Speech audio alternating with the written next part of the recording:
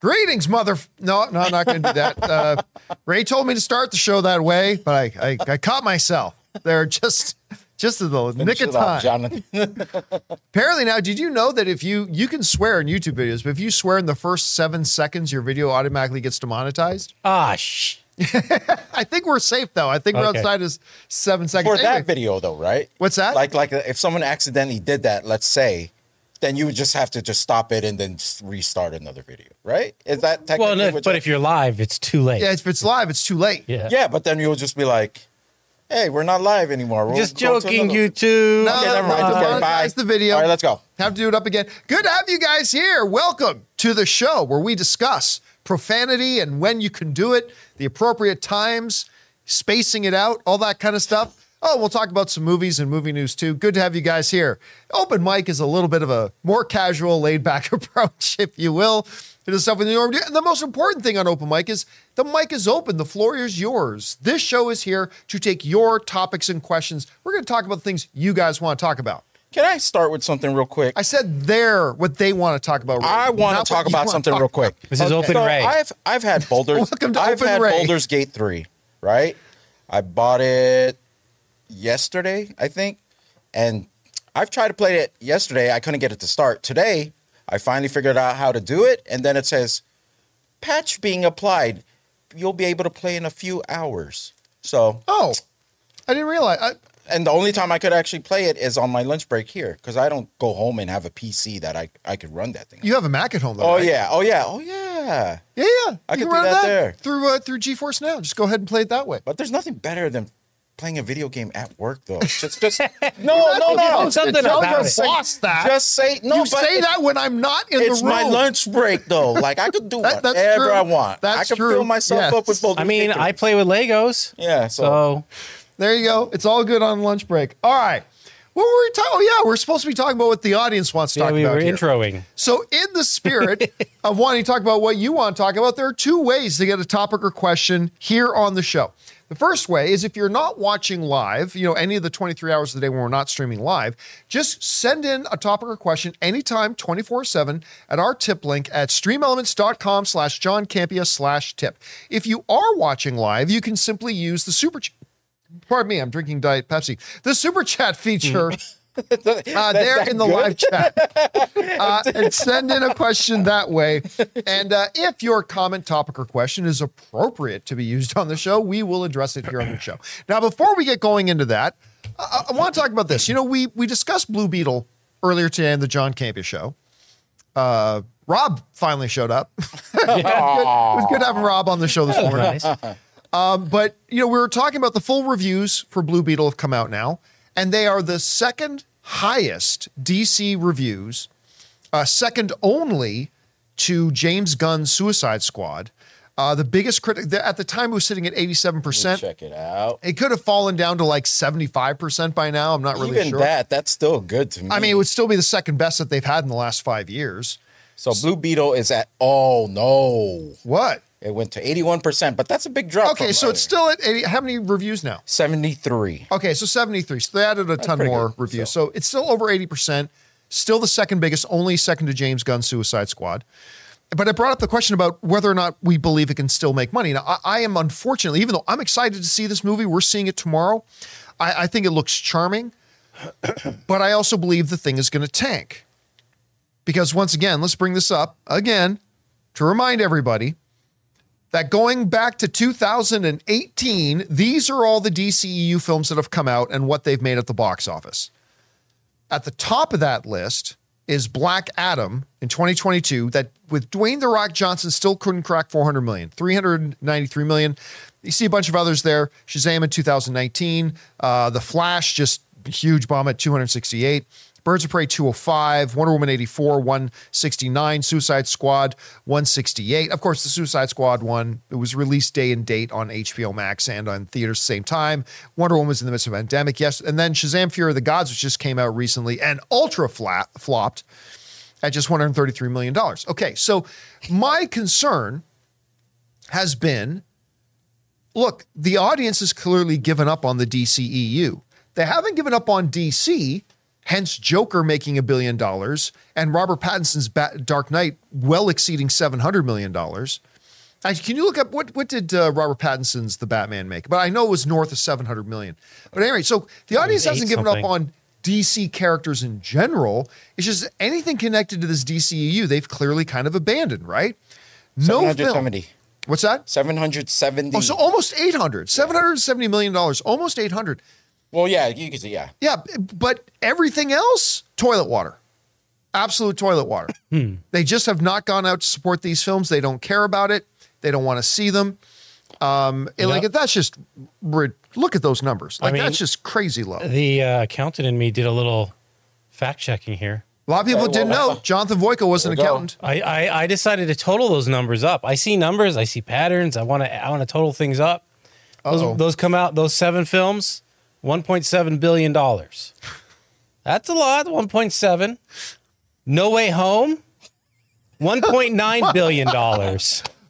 Spider-Man No Way Home made more money. $200 million more almost than the last 7 DC films combined. You know what would be interesting? If you added up all the budgets compared to No Way Home. Yeah, someone's crying over that one. So this leads then to the question about what can we expect for Blue Beetle, right? Like what can Blue Beetle do? What can Blue Beetle not do? All this kind of stuff. And to me, it's not a matter that I don't think Blue Beetle will be good. I'm expecting it to be good. It's just that regardless of if it's good, I don't think anybody's going to go. The audience is, look, I don't care what anybody else says. Flash was really good, and nobody would go see it. I thought Shazam 2 was pretty good. It was pretty good. It wasn't nearly as good as the first one. It was pretty good, but it super tanked. Ultimate. And Black Adam, I don't think Black Adam was bad. No. I didn't think it was all that good, but I didn't think it was bad. Biggest movie star in the world, Dwayne The Rock Johnson, could crack 400 million. So what is Blue Beetle going to do? I'll be honest with you. My initial thoughts was that it was going to come in around 200 million, right around that Birds of Prey number there, right in the middle, somewhere in between Birds of Prey and Flash box office. But, I've been getting more people with the positive reviews coming out. I've been hearing more from people saying, you know what? The Latino community is really going to get out to support this film. Let's hope. That the word of mouth might be igniting some people to get out there. So I'm going to ask the question, all right? And I'm going to put this I'm going to make a poll out of this in a second. But we're going to ask the question about how well can this movie do, okay? Now, let's go to this list again. I'm going to start at the bottom. I do believe without much problem it'll beat Shazam! Fury of the Gods.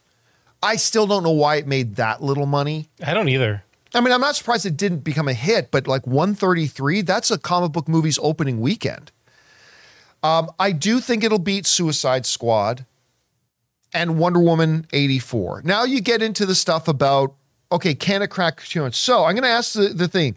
Can BB, that's Blue Beetle, beat out Birds of Prey? So Birds of Prey is at, what's it at here? It's at 205. 205 million. Yes or no? I'm going to put that up for the community to vote on right now, and then we'll start working our way up the ladder. But we'll start off with that $200 million, which, by the way, let me remind you that an ultra flop of a comic book movie making $205 million still made more money than 3 other DC films in the last 5 years. That's how bad of a shape DCU has been in the last 5 years. I really wanted Blue Beetle to beat The Rock's number, but we'll get there. We'll get there. We're not there yet. We're going to start a little further down on the ladder at Birds of Prey. And right now, we've got 68%. Now it's 66% of the audience is saying yes. Blue Beetle will beat out Birds of Prey. Okay, let's jump up to the Flash then. I'm going to end that poll. And let's put in a new one. This one's going to be interesting. Right? And open poll. Will it beat, I might misspell something here. Will it beat Flash's 268 million? Okay, guys, that's the new question. So we got to get over 50% here. So we got it ended up with 67% of the people said, yes, it'll beat out Birds of Prey. Now we're jumping up another 60 million. Will it beat Flash? Oof. Okay, it's close. We might be able to move to the next level. All right. It looks like we might be able to go to the next level. No, it's losing now. Right now, I'm going to leave it open for a second. Well, now it's switched back to yes. 51%, 52% are saying yes. 53% are saying yes. Tugging that pole on both sides. Tugging this. Oh, God. Someone's going to make that T-shirt. Got a strong Ray grip. Aura, tugging the pole at both sides. Oh, man. Quote, Ray Aura. Very strong grips with this group. Okay, so we're going to call it now.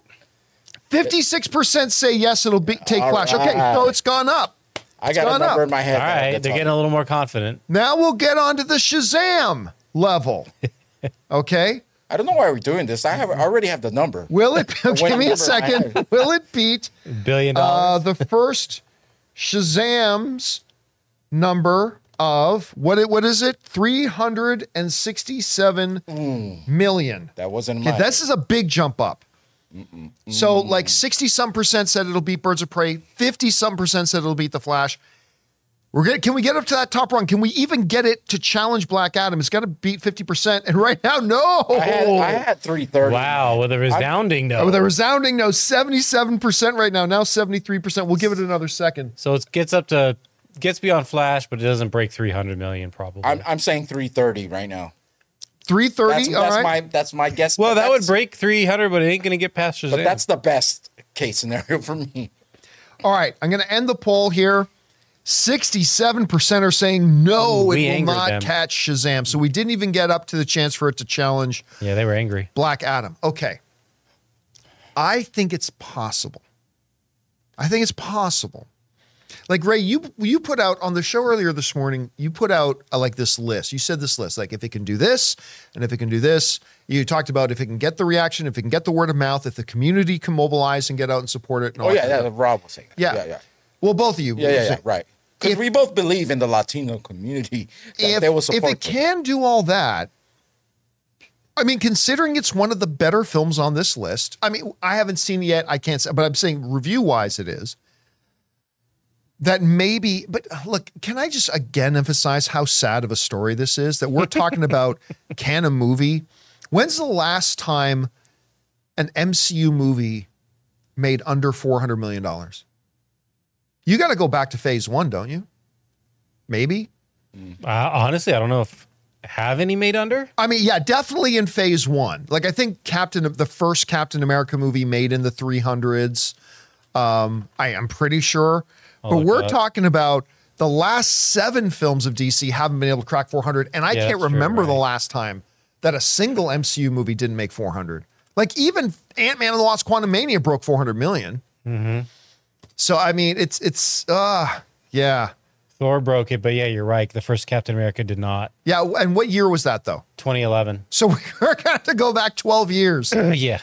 To probably when the last time a Marvel film didn't go below 400, and it's been 5 years since a DC film was able to go above 400. You know, it could do a little bit better if the kids end up liking this character, because it'll probably be an introduction to a lot of kids, this character. Because I don't know anything about him. Yeah, I mean, there's hope. Yeah, and there are a number of paths. There are a number of things that could trigger big community support, youth getting out to support it. If somehow, some way they can tap into that whole Cobra Kai fan base and mobilize that fan base. I'm not saying those things are going to happen. I'm just saying those paths exist that maybe outdoing Black Adam could theoretically be possible. But I agree with the audience. I will not put my money on that. I think it's going to come in between somewhere Birds of Prey and The Flash. I think would have to no controversy with this film too, or actors within.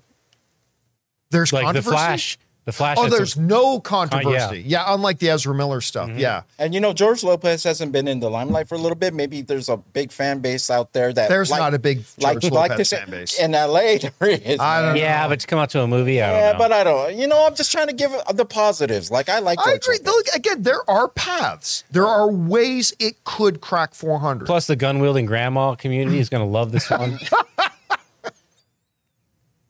I still don't know why they put that in the trailer. The gun wielding. All right, so tomorrow I'm going to have a requirement. We all wear blue. I don't know that I have anything blue. Well, you better buy something.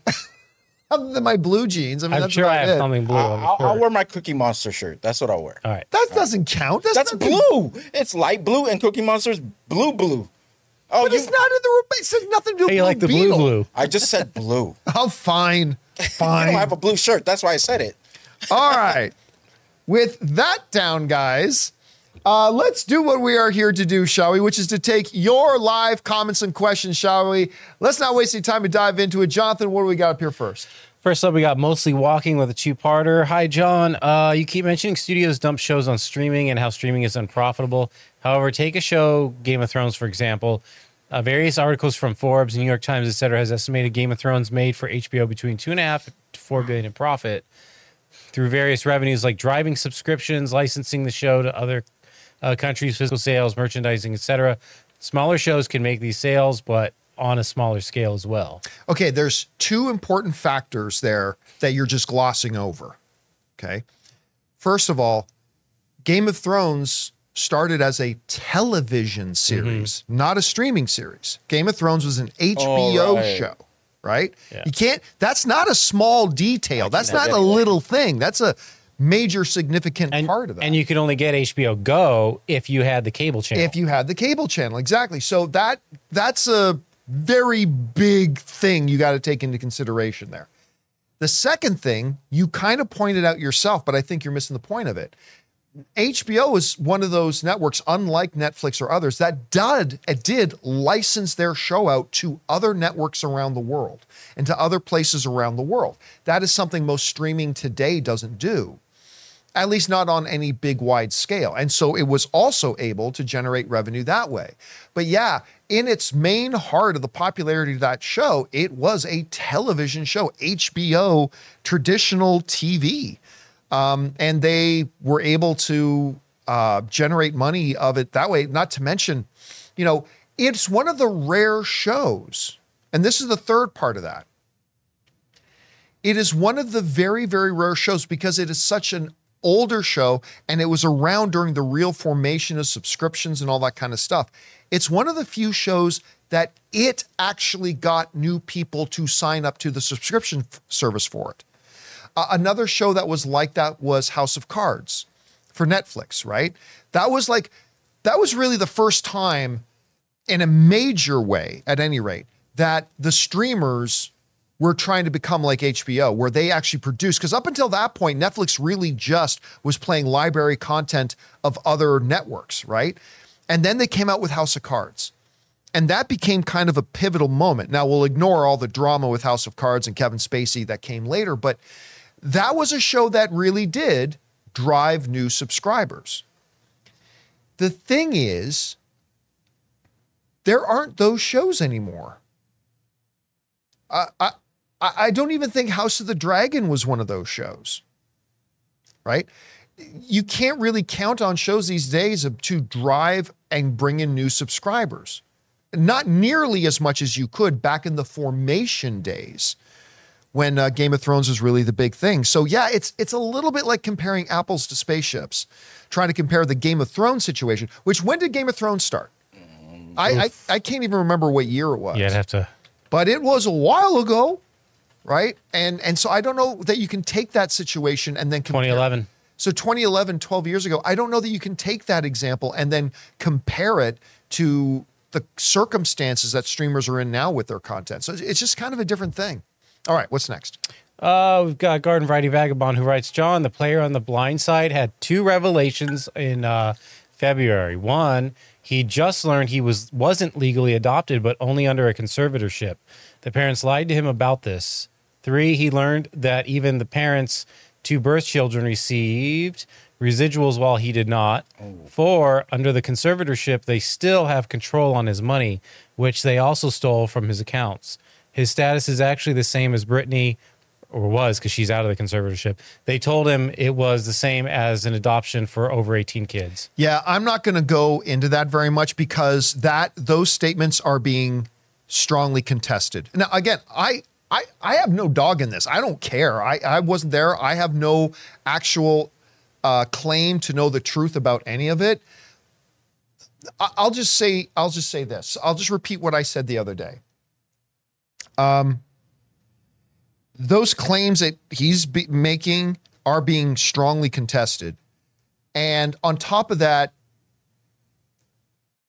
I just go back to what I said before. I remember when that movie came out, and he himself was going around on the talk show circuit. He himself was going around promoting this movie, pitching it as a true story and all this kind of stuff. And so I'm not going to pretend that I know anything. I don't believe anybody with any common sense should think they know anything just because a few people make a few comments.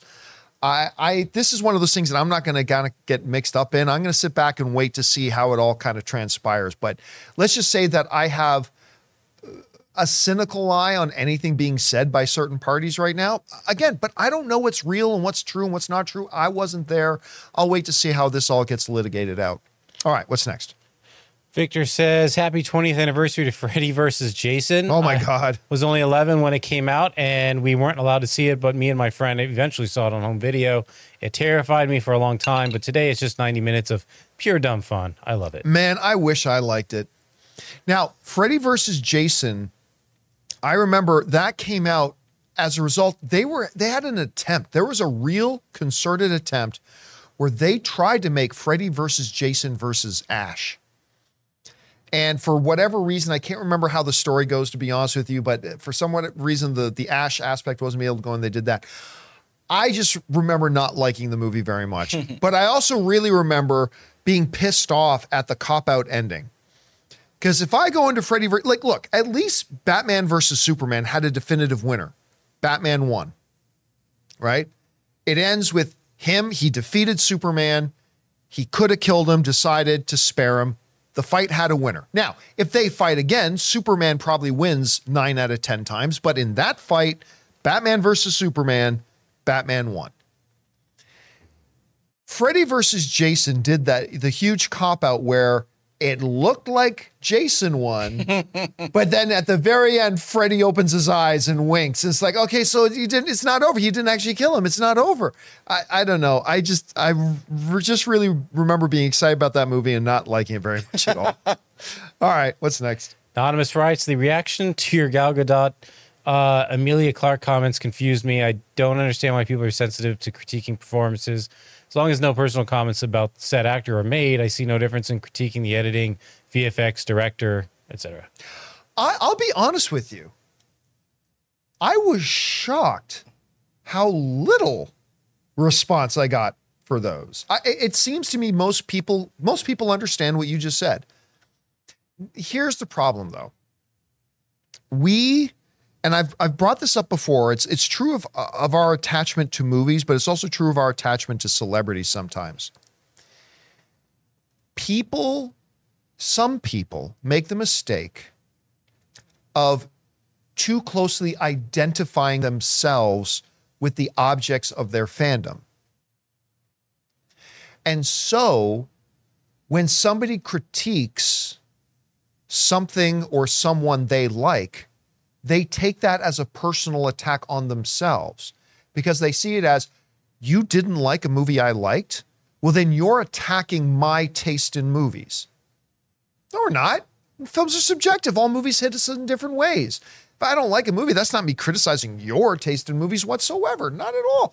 But some people do that. And so, I believe I have some legitimate concerns about the ability of certain performers in movies. Just like some people have concerns about certain writers on shows or certain visual effects companies doing effects on movies or whatever.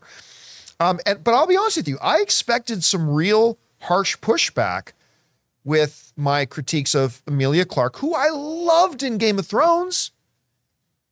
And you can go back and watch when she was going to be in Terminator Genesis, I was real excited that she was in that and all that kind of stuff. But the reality is, as we've seen her in a few things post Game of Thrones, I'm sorry, guys, but her performances haven't been all that great. And I think even massive fans of hers in Game of Thrones will acknowledge that and if you think they are great, that's great. It's all the performance is subjective. If it worked for you, that's great. But for me, somebody who has loved her old work and cheers for her, I got to say that, whether it was that Christmas movie or Terminator Genesis or the Me Before You or the recent Secret Invasion, I just don't think as an actress she has elevated the material. I just don't think she has. Same goes with Gal Gadot. I don't think you got any uproar for that one because I think a lot of people watch Heart of Stone. Which one? Oh, the Netflix one. A lot of people watch Heart of Stone, and look, everybody's like, right. wow, Gal Gadot. Now, from everything I understand, Gal Gadot is a world-class human being, like just a charm, delight, a wonderful, joyous person. But a lot of people watched Heart of Stone on Netflix and went, oh yeah, she's really not that strong. She can't carry a project. And I'm sorry, I'll go back to Wonder Woman. Everybody who defends it in Wonder Woman, and I didn't think she was bad in Wonder Woman, but Chris Pine carried that movie. And a lot of it was direction. You know, I remember when James Gunn cast Dave Bautista, right? Dave Bautista has become a much better actor, but at the time, he was still Dave Bautista himself. That dude is so humble, himself saying, hey, look, let's face it, I'm not the world's strongest thespian, right? But James Gunn as a director knew how to take him and put him in positions in a movie that accentuated his strengths and hid his weaknesses as a performer, right? And the result was a Drax the Destroyer character in Guardians of the Galaxy 1 that was delightful. And I think Patty Jenkins did the same thing for Wonder Woman. She never put Gal Gadot in a position where she had to do any quote-unquote heavy lifting as an actor. Chris Pine was there really breathing a lot of life into the movie.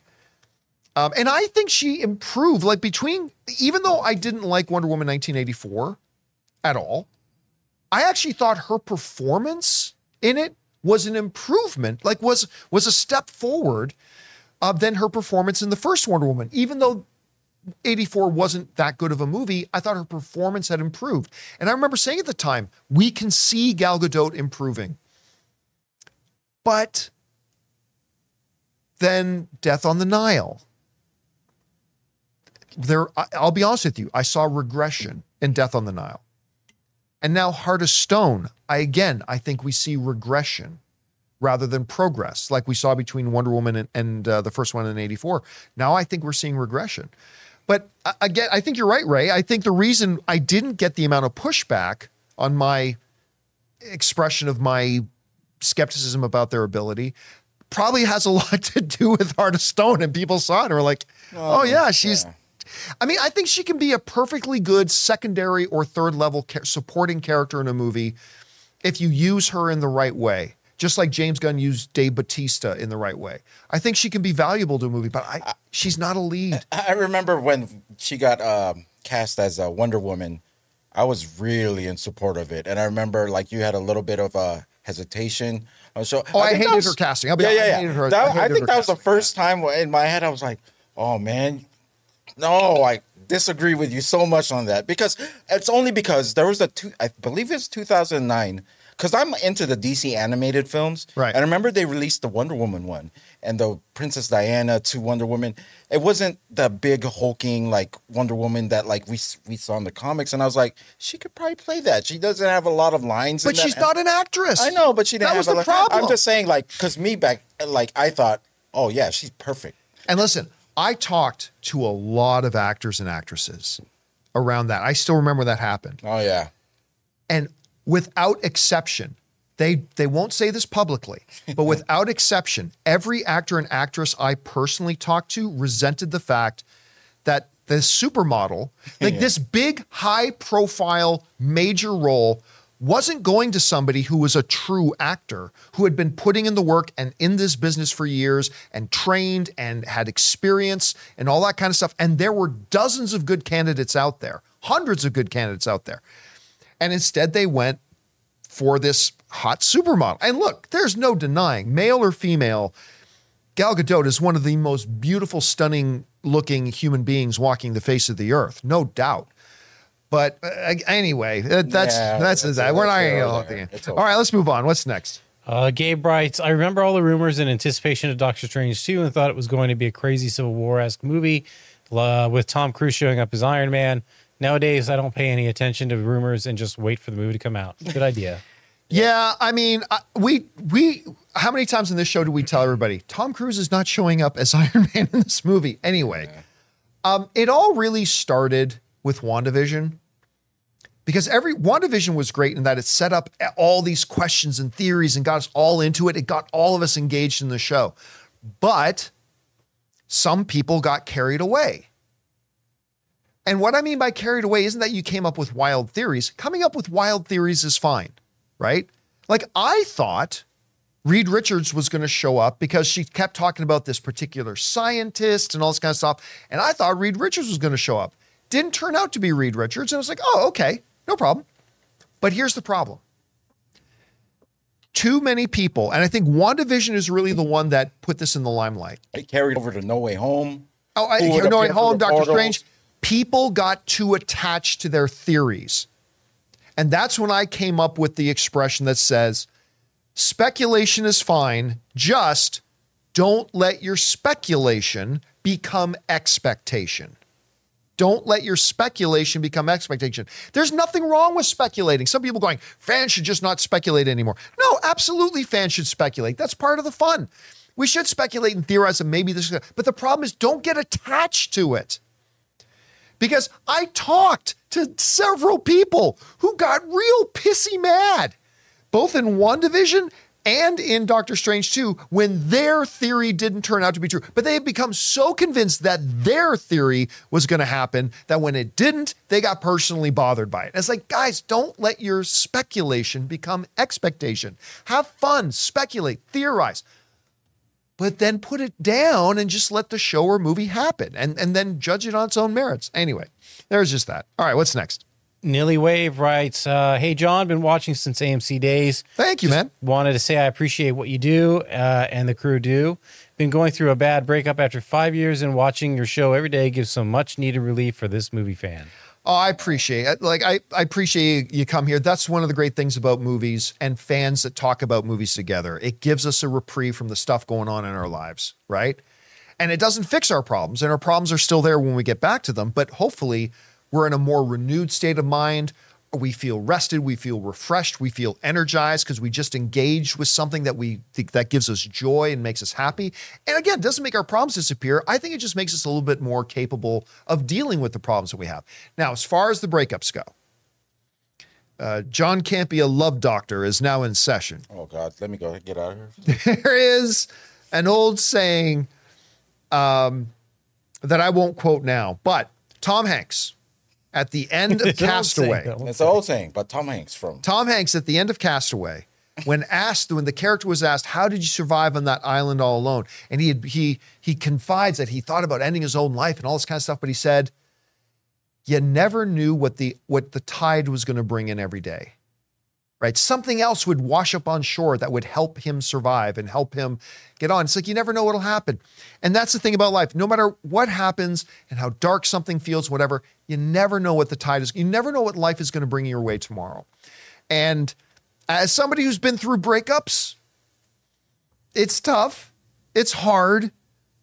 But then years later, you look back on them and say, yeah, that was a bump, but we got past the bump. So wishing good things for you, my friend. Yeah, man. Enjoy your time. Just do things that make you happy, man. As long as it's not destructive to your health or anyone else, it's time to enjoy yourself. Yeah, do like Ray does. Pull on the pole both ways. It's just take Ray.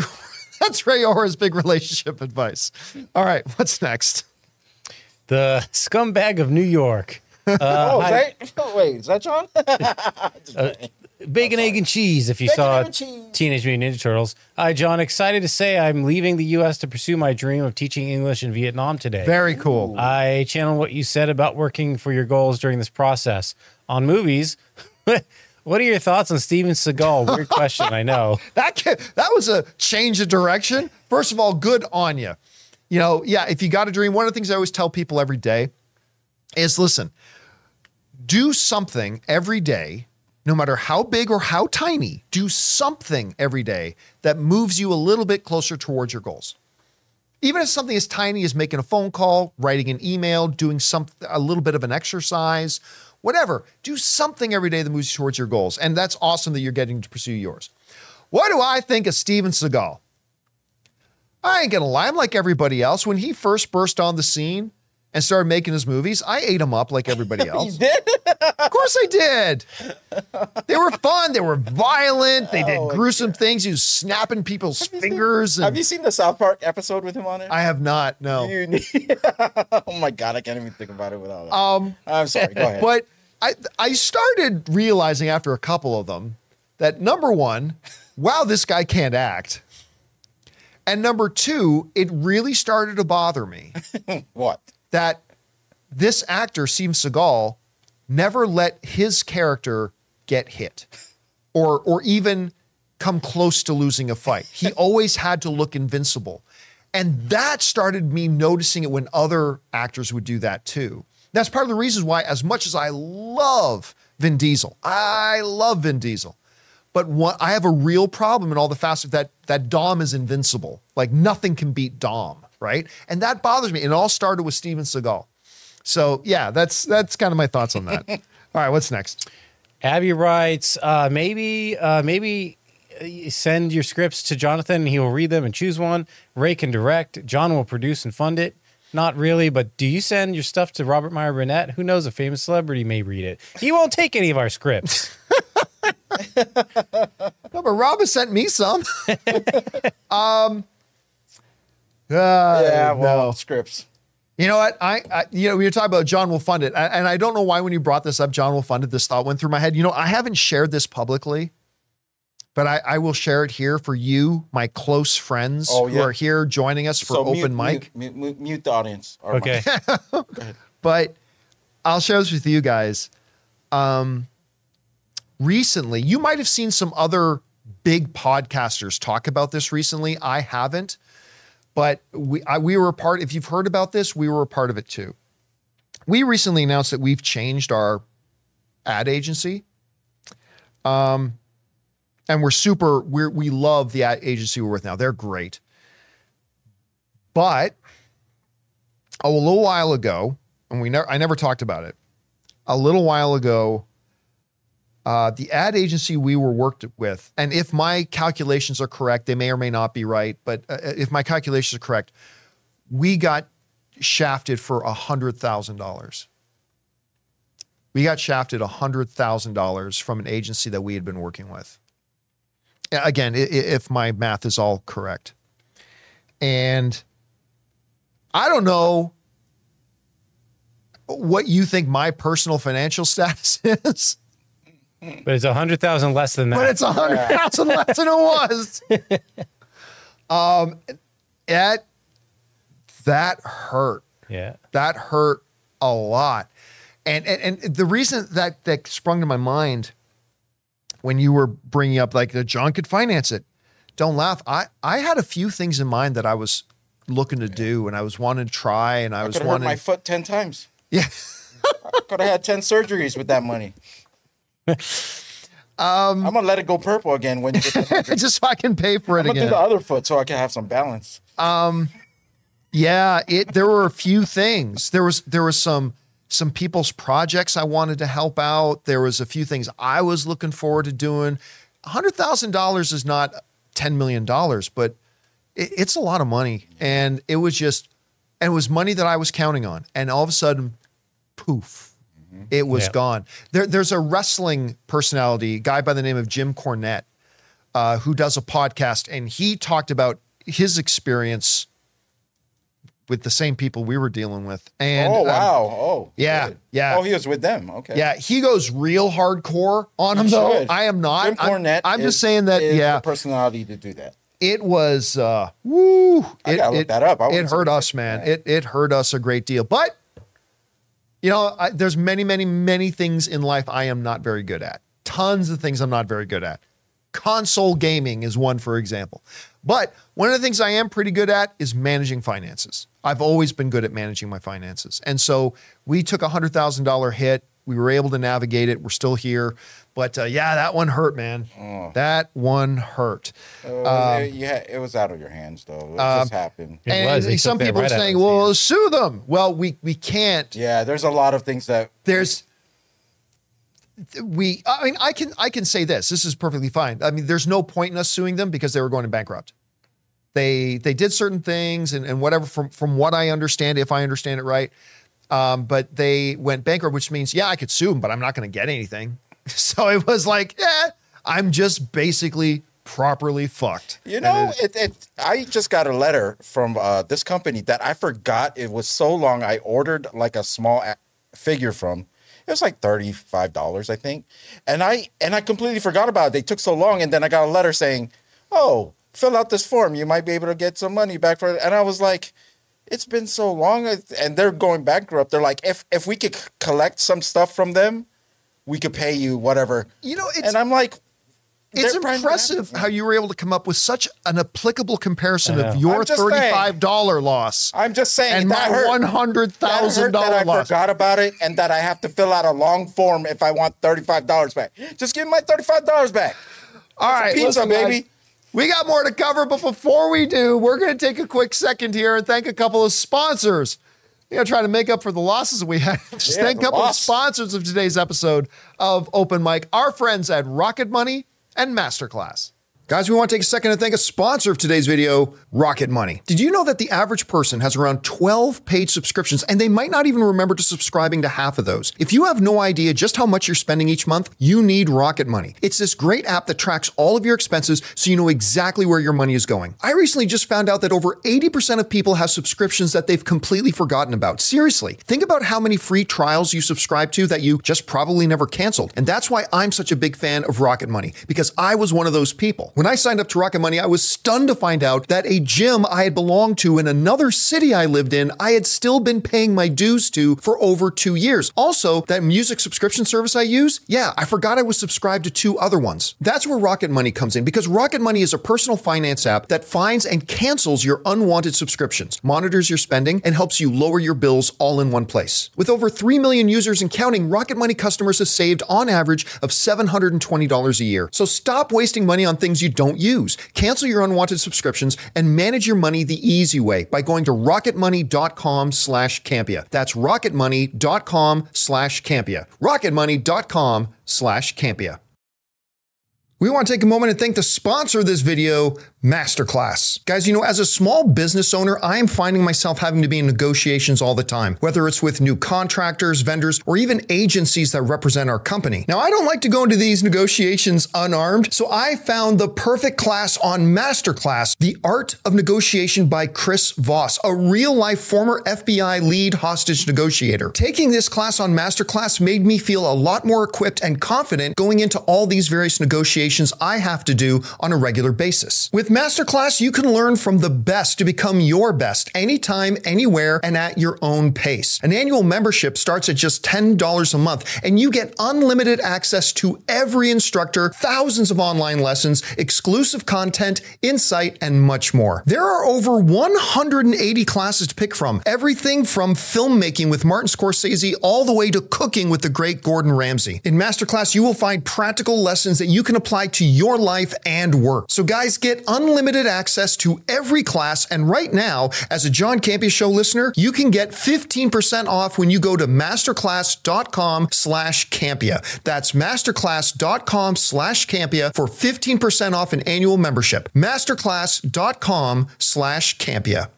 And thank you to our friends at Rocket Money and Masterclass for sponsoring this episode. All right, with that down, let's keep going here. Jonathan, what we got up next? All right, we got Mojo Dojo Casa House that Ken built. We got one of two. Watched Strays last night, and I give it an A for absolutely hilarious. Amongst all the D jokes and raunchy humor, there's a lot of cry time. Yeah, cry time. It said there was one of two, so let me see. Really? Oh, here. Fox's character, a lot of D jokes. Isla Fisher is great, and Randall Park, I thought, stole the show for me.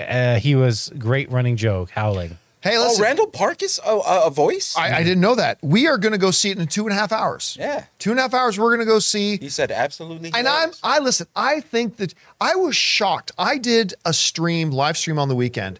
And I have been super excited about seeing Strays. And I asked the audience, I put up a poll and I said, how many of you guys are planning on seeing Strays? And 66% of the people said they weren't going to go see Strays. And I think the trailers for this movie have been absolutely hilarious. And I'm super excited about seeing it tonight. So here's hoping it lives up to expectations.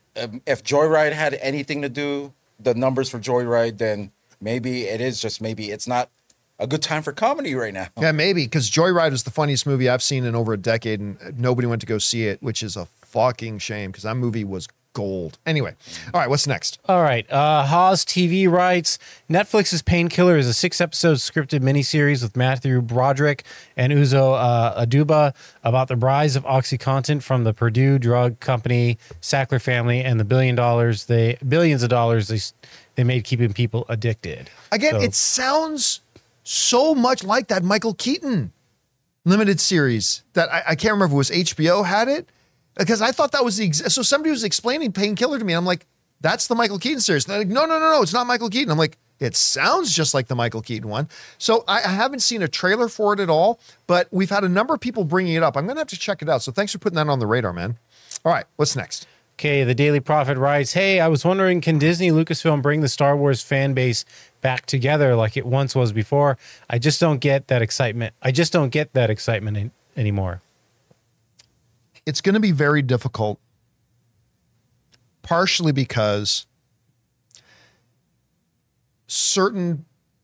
there have been aspects of the fan base now that have just been completely politicized. It is what it is now. And because of that, it's no longer going to be about quality. It's going to be about there are aspects of Star Wars fandom that have made it about their political beliefs and wanting to see North American culture go back to 1950s culture. And anything that doesn't look like that is just not going to do it. Now, for the rest of us, maybe. We had one brief shining moment, one glimmering hope moment when Mandalorian first came out. It kind of looked like that thing that could reunify the Star Wars fandom, right? Because everybody liked it. We all liked it. But that dream, save the dream. That dream didn't last very long. Jin. Look at these nuts. Let's get together, friends. It didn't last long. So I don't know that anybody or anything is going to truly reunify the Star Wars fan base. I mean, I'll be honest with you, some of it isn't even Star Wars fan base anymore. It's just a political thing, but who knows? Hope springs eternal. I'll keep my fingers crossed. I don't think I would ever fight anyone over Star Wars. No. It's just one of those things that you shouldn't be fighting about. All right. What's next? Luke 1, 2, 3, and 4 writes, question for our little ray of sunshine. Do you think gaming is better on console or PC? I want to do PC, but couldn't it have more problems than console? Look, the only reason why I play console, there's two main reasons. I just have a group of friends on the Xbox that have gained since the original Xbox that only game on that too. So that's one of the things. And so it's also partially a social thing. Yeah. And I don't like sitting at a desk. I like to move around with the control. I guess you can do that now, right? You could attach the controller to your PC. And all that stuff. I mean, then you get people like me that I prefer playing with the keyboard and mouse. But then the startup of the computer and then clicking on the program, that's enough for me not to. What? It's just long to me because sometimes you open your Windows. Oh, there's an update that needs to happen before you could start gaming. Well, PlayStation and Xbox does that too. It does it when it's sleeping. But you mentioned the biggest advantage to console gaming, right? Because I much prefer gaming on PC, but I would much rather go into my theater room with our 150-inch screen, click it on, and sit down, lounge back on the couch with the controller and play in that thing. Because if I want to play one of my games on PC, I got to go sit in the spare bedroom, right? Right. And the other problem is that I've discovered, you trying to load Baldur's Gate, is that way more often you're going to have technical glitches with a PC version of the game than with a console game. I still prefer PC gaming, but those are two real big advantages for console gaming. Huge advantages. If you want to trade in convenience of console and actually go for I'm figuring you're going to build a good PC and graphics and stuff like that, and you enjoy that part of it, then go with the PC. All right. What's next? We've got Donaldo who writes, I know you don't like the Transformers animated movie, but what about the G.I. Joe animated movie? Was there? Yeah. Oh, yeah, Serpentor? Serpentor! I remember liking it. Yeah, I liked it. The Transformers movie was... Yeah, don't even get me going. I watched it again. You know what I liked about the Transformers is then you could have new, better Transformers. Are such a shit disturber. I'm kidding. You are such a shit disturber. You know what's the great part is especially when you went to every store and got every figure from that first series, and then you go into that movie and you could just throw them away right there at the door. Right, John? Is that what you did when you walked in, or when you walked out? You took all the figures and just threw them away. I would just throw the movie away and keep playing with the old figures. But it really did. It was very disheartening as a kid that you're like, so all these guys are dead now? Yeah. It was just, it is one of the most despicable things. It is one of the most despicable things a toy company has ever done when Hasbro did that. It was such bullshit. Oh my God, it made me so mad. Okay, anyway, I'm not going to go off on it again. What's next? All right. Stephanie Mitchell writes, hey guys, saw Strays last night at an advanced screening. My theater was dying. The movie's hilarious, so no need to worry, Ray. Also, I'll never listen to Miley Cyrus' song Wrecking Ball the same ever again. I guess you guys will find out. By the way, they sent in a $20 super chat. Thank you so much for that, Stephanie. I am excited about this movie. It's an hour 30. It's an hour and 30. We might not need alcohol now. That's right in Ray's sweet spot, that hour and 30.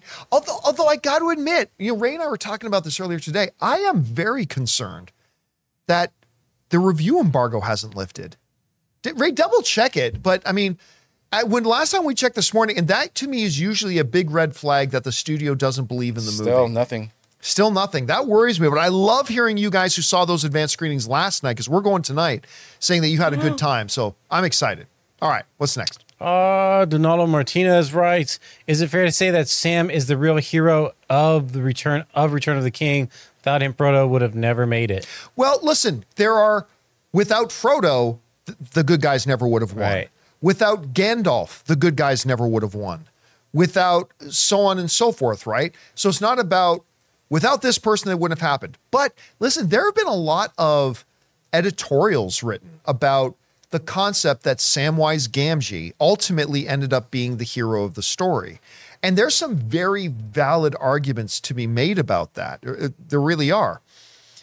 I will still say it's Frodo because, I mean, maybe Frodo couldn't have made it without Sam. But without Frodo, they never would have gotten out of the Shire, right? Only Frodo could carry the ring. Only Frodo showed any kind of resistance. Even though it beat on him, he's the only one that showed any ability, as Lord Elrond said, that he has a remarkable ability to show resistance to the influence of the ring. Nobody else could have done it. If Samwise tried to wear it for 10 minutes, he would have fallen to the dark side. So I will still say, while there are good arguments to be made for it, I will still say Frodo is the hero of the story. I just like that king, I forgot his name was, Boromir's father or whatever. He would eat something bigger. You mean Denethor. He wasn't the king. He was the steward. Yeah. Yeah, he Denethor. would eat something bigger and bigger every time he got bad news. It started with grapes and then went to a big old turkey leg. He would have died. The more bad news, the bigger the chunks of food in his mouth. All right, what's next? Charles Anderson writes, I know you're interested when sports and movies intersect. Have you been following this Blindside story? It's a messy situation. I was curious your thoughts. Does it make you rethink the movie? It doesn't. It absolutely 1,000% doesn't make me rethink the movie at all, in the least. A movie's a movie. Everything else outside of it. And again, like I said, there are certain things being said that I find sketchy because they don't line up with what I remember actually happening. But again, I have no dog in this fight. I don't know what the actual truth is. I think it's one of the big problems of pop culture today that people hear a certain factoid and go, well, I know what happened now. And really, I don't. But let's just say I'm pretty skeptical of the whole thing going on. But it doesn't change at all the way I look at the movie. Let's play the long game on this one. Wait until let's just wait and see what happens. Yeah. All right, what's next? Ahara and Epstein writes, hey, John and crew, if you could live in any movie or TV universe, which one would you live in? And Star Wars. Ray's would be Sex Court. Sex Court TV. And I'm the judge of everybody. Actually, Wonka.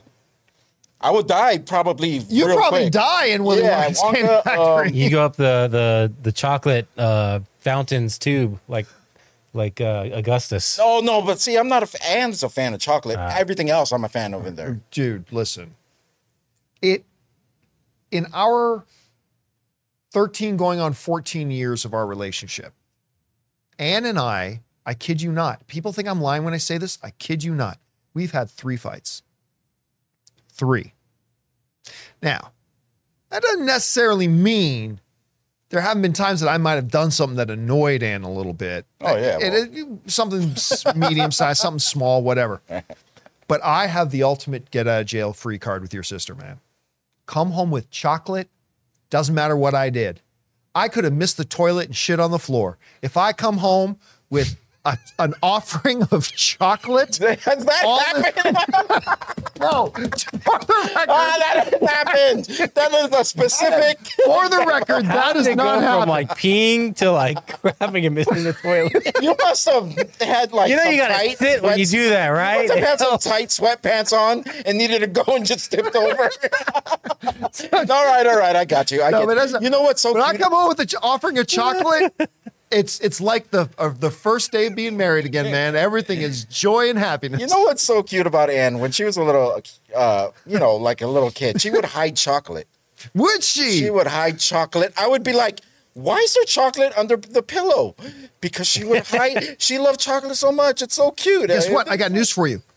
She still hides chocolate. She still does it. But you know what happens Because I found now? a Kit Kat in your guys' fridge underneath something. And you know what else she does? She'll hide chocolate away in like a pocket or something. Right. Then totally forget about it. And it'll melt. It'll be 106 degrees out. Right. She'll put her hands in her pocket. she's She's like, done hey! She's got like melted chocolate. Anyway. It's a chocolate hider. Yeah, let's just spend the next 30 minutes talking about Anne. Oh, okay. No, I want to talk about what happened that day, about the shit on the floor.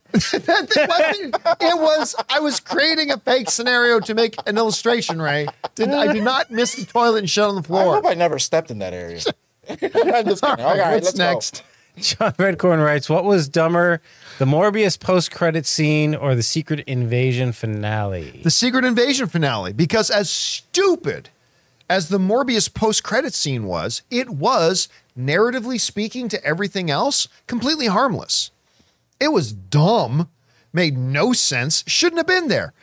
But at the end of the day, it didn't do any harm. It was just bad. What they did at the end of Secret Invasion, it makes me lose I have not lost hope in the MCU, but it makes me lose a little bit of hope in the MCU. Like it ultimately was like, you literally just created a god, an undefeatable, unstoppable, irrepressible god you just created. In a stupid little way. It's like, we never even heard of, what do they call the collection of the DNA? They called it the harvest, right? We never even heard of the harvest till the second last episode. And all of a sudden, oh yeah, now I created this dome and we're going to go inside the dome and I'm going to turn on the machine and I'm going to have everybody's superpowered. Yeah. Boom. And all of a sudden like that, there's a god in the MCU. It hurts the overall thing. So I will say the worst thing is what they did at the end of Secret Invasion. Okay. All right. You could have started with that. What's next? I did start with that. I know. Then I explained it. All right, what's next? All right. Stump writes, as a big SOA fan, I was curious about your thoughts of the season when they went to Ireland. I believe that was season 3, I think. They went to Ireland? The Sons of Yes, Anarchy? they spent one of the seasons in Ireland. The whole group of... Yeah. For the most part, yeah. I felt they could have done without. I also feel they did Jax and Tara dirty in the end. Keep up the content. Okay, so SOA, Sons of Anarchy, just so you guys know. So I was late. Sons of Anarchy is one of my top 3 favorite favorite television series of all time. Oh, you love that show. I love that show. You got white shoes because of that show. I did get white shoes because of that show. As a matter of white fact, shoes, man. Trying to look like Jax. You don't know what white shoes could do to someone. You know, white shoes are dope. Yeah, I like white shoes. Yeah. So anyway. I call them the Clark Griswolds. The Clark Griswolds. That's not what no one should ever think of. That's not something I want to be associated with. Anyway, so I was late. I didn't actually start watching it until it was well into its run, right? Uh-huh. And so I started watching Anna and I both started watching Sons of Anarchy, and we loved it. Like, we started at season 1, episode 1, and we started to work our way through, and we loved it. And I was talking about how much I liked it. And a lot of people online will write to me and say, hey, it's great. Now, listen, you're going to come up to a season here where they go to Ireland, and it's not their best season, but just get through that and everything picks up again. We're like, okay, that's fine. So we were kind of waiting for this season to hit when they go to Ireland. And then we get to the season they go to Ireland, and we really liked it. I thought it was really good. One of the funniest, probably the single funniest moment in Sons of Anarchy happens in their Ireland thing. When Jax meets a girl. And for those of you who know, this won't make any sense to anybody who doesn't know Sons of Anarchy, but there's a pretty twisted character named Tig, who's one of the Sons of Anarchy. Anyway, he's kind of messed up. But anyway, so Jax meets this girl in Ireland, and they start getting really friendly, and they go into a back room because they're about to fuck. And the thing is, Jack's mom knows that girl is actually his half-sister. Oh. And so they have to rush, like, where did they go? They just went to the back room. No! And they, like, rush in there to stop them from getting it on and letting them know you guys are actually half-siblings. And Jax was like, man, I'm so glad you caught us. I almost went full Tig. And again, you have to know the show to understand how funny that is, but that was one of the funniest things that they ever did in the show. I actually liked the season in Ireland, to be honest with you. I didn't dislike it like a lot of other Sons of Anarchy fans did. All right, what's next? Joe Adonis T. Hi, John, and Ray. John, you play the guitar, right? Yep. I always envy those who play an instrument by ear.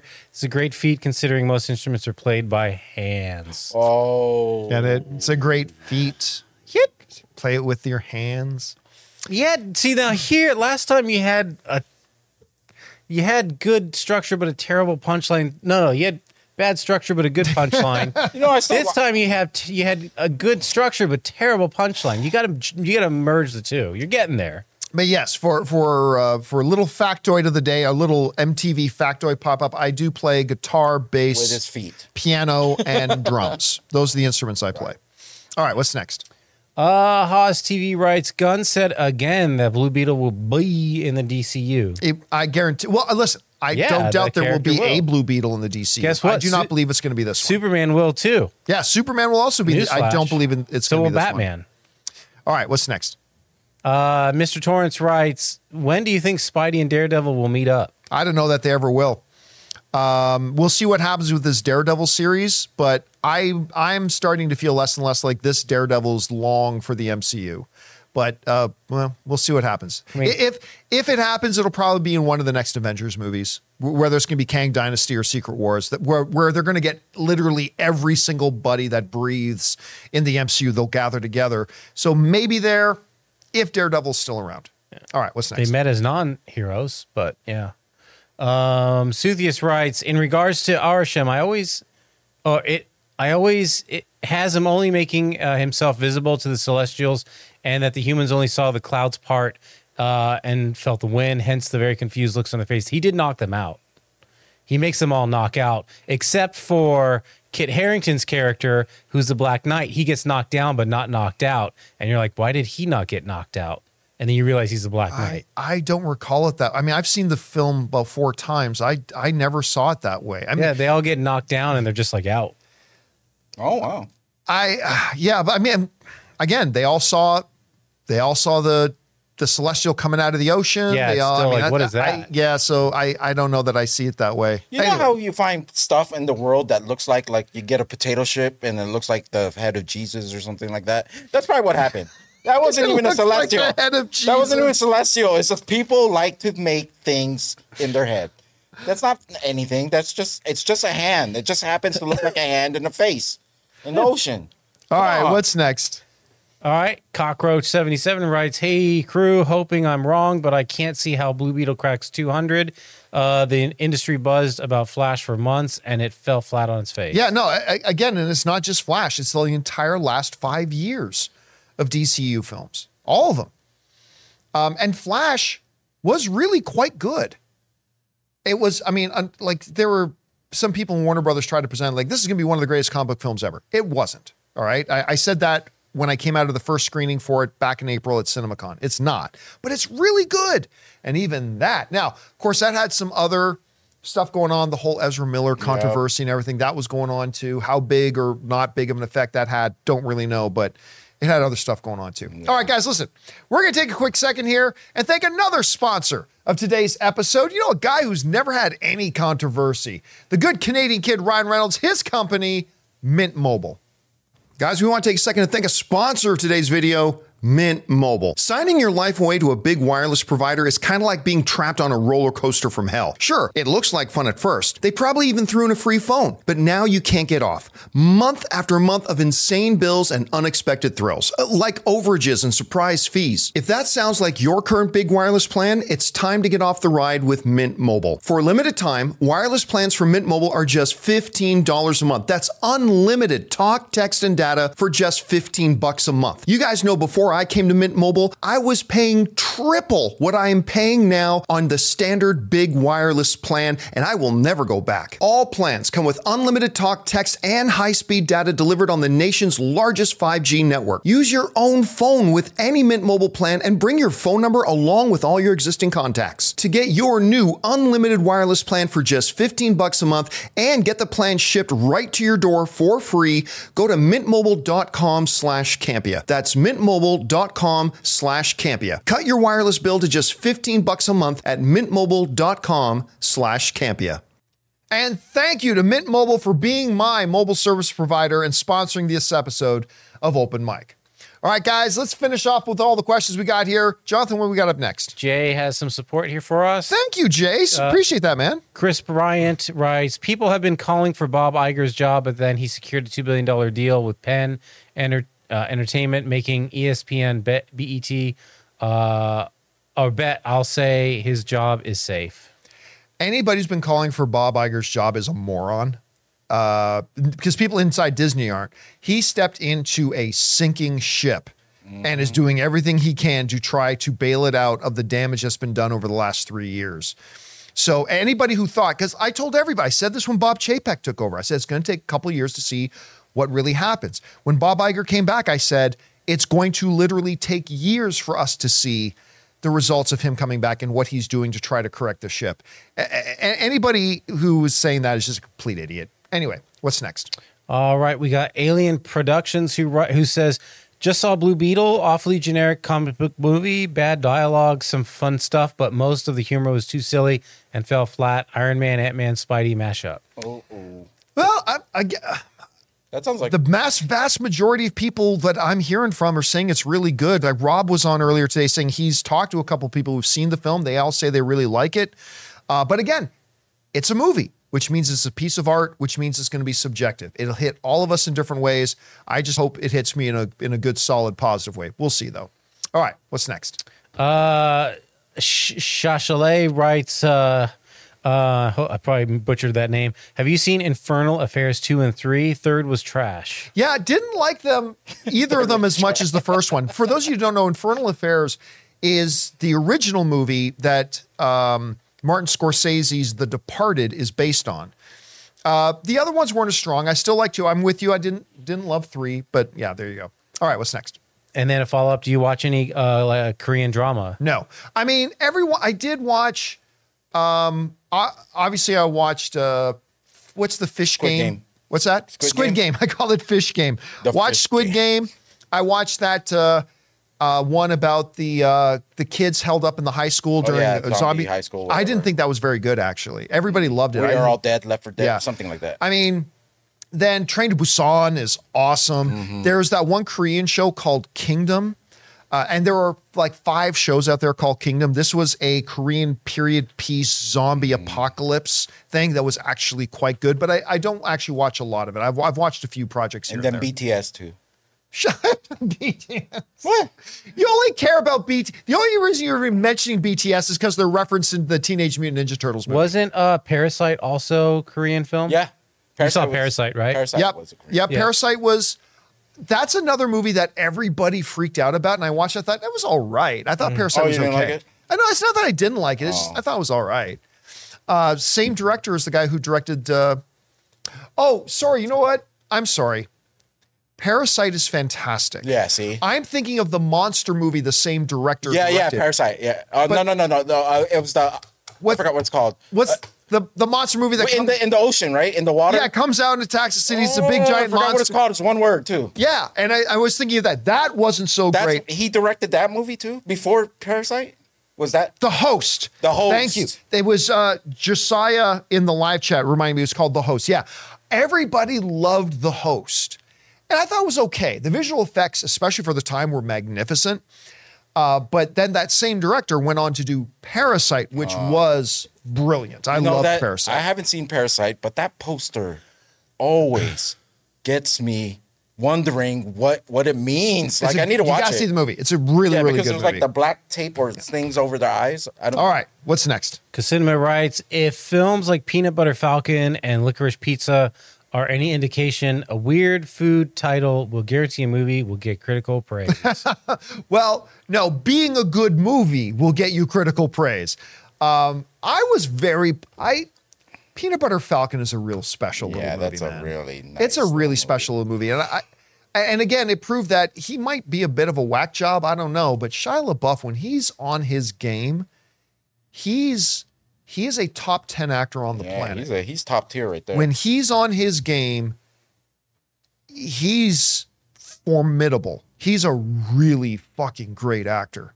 But yeah, that movie was really special. What was the movie called where he played a Mexican cholo mafia? Oh yeah, where he played like a collector. Yeah, right? Yeah, collector. I can't remember. That wasn't very good. I actually liked him in it. He's good in it. Movie. He's good in it. But the movie itself wasn't all that great. I can't remember the name of the movie though. All right, what's next? Kasinema follows up. Said yesterday, I saw Retribution. Shocked to discover the director did Predators, the Adrian Brody one. Don't know how you felt, but I like that one. I legitimately like that movie. Predators? So we're talking about Shane Black? The one where they wake up. No, it's not the one with Shane Black. That's it's not the one with Adrian Brody, is it? Where it is he just said in the question, Adrian Brody, yes.